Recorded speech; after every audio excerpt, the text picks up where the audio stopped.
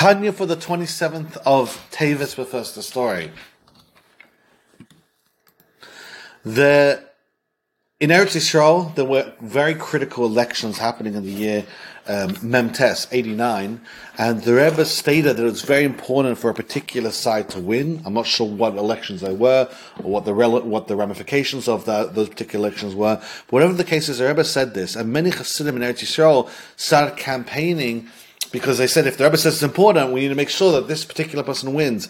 And some of those people took the liberty to start promising blessings in the name of the Rebbe, saying that if people vote for such and such a party or such a person, they'll get blessings from the Rebbe.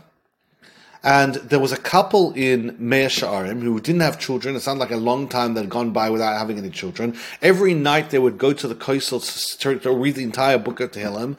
And one time this woman was home alone. Someone came by and this person promised on behalf of the Rebbe all these blessings if they vote. So when her husband came home, she told her husband, "This is what I heard," and he said that our policy is we don't vote in elections.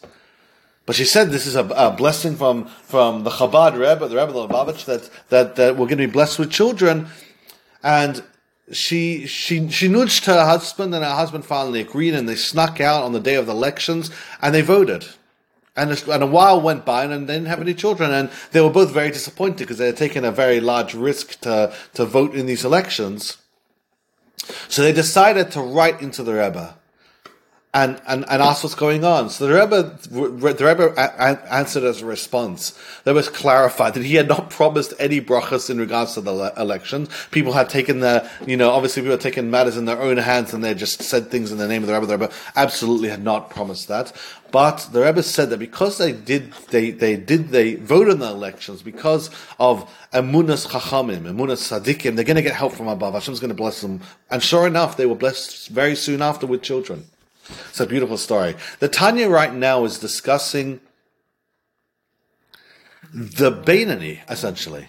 The Beinani is someone who is in the driver's seat in all matters of practicality in his life, which means his behavior is absolutely in his control. He is able to behave in an appropriate way and in a proper way, and the only thing he struggles with is impulses. He hears voices, and the voices say, do this sin, do that sin. And what he does is, as we mentioned yesterday, he throws them out of his mind. He says, I don't want to be wicked for even one moment. I don't want to be disconnected from Hashem for even one moment. So when he hears the voices telling him to do things that are wrong and evil, etc., he says, I'm not going to do it.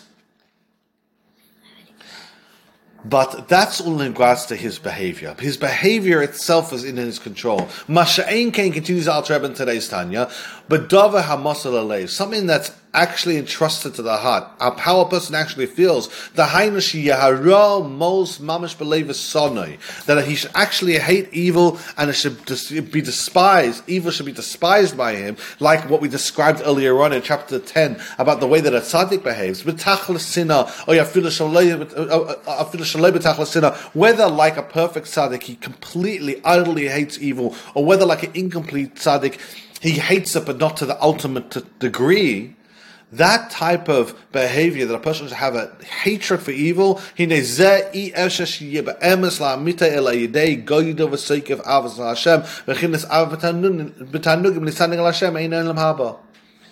Beinani to experience a love of delights, and as we mentioned that hatred is an opposite of love, disgust is an opposite of love. For a Beinani to experience that type of experience, he needs to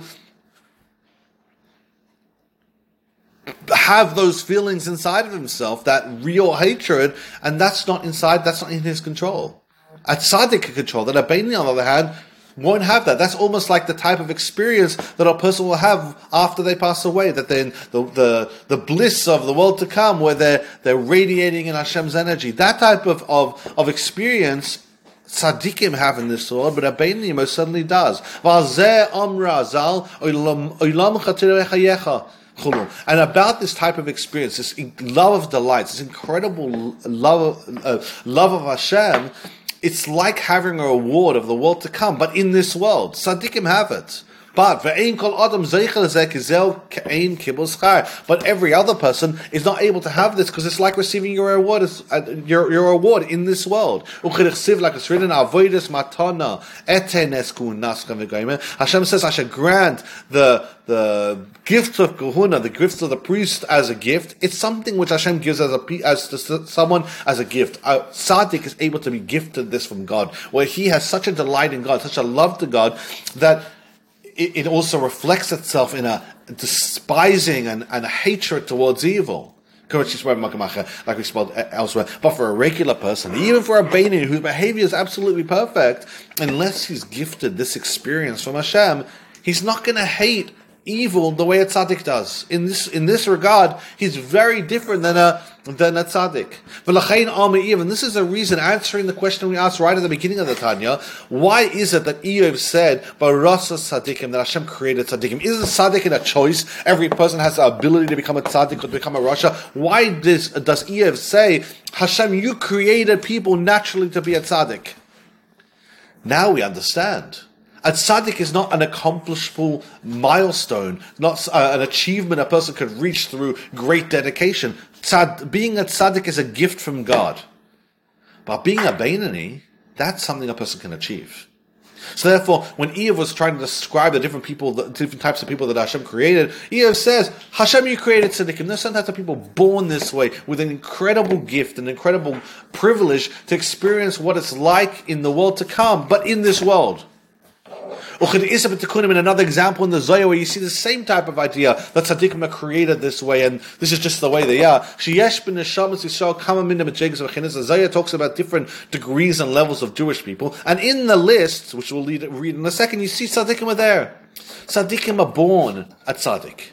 Chasidim, says the Zohar. Giborim, Hamiskaber Ma Yitzra, Mare Torah, Neviim Chulu, Tzaddikim Chulu Ayin Sham. And in the list of pious men, strong men, people that have gained strength over the evil inclination, scholars of Torah, prophets, tzaddikim.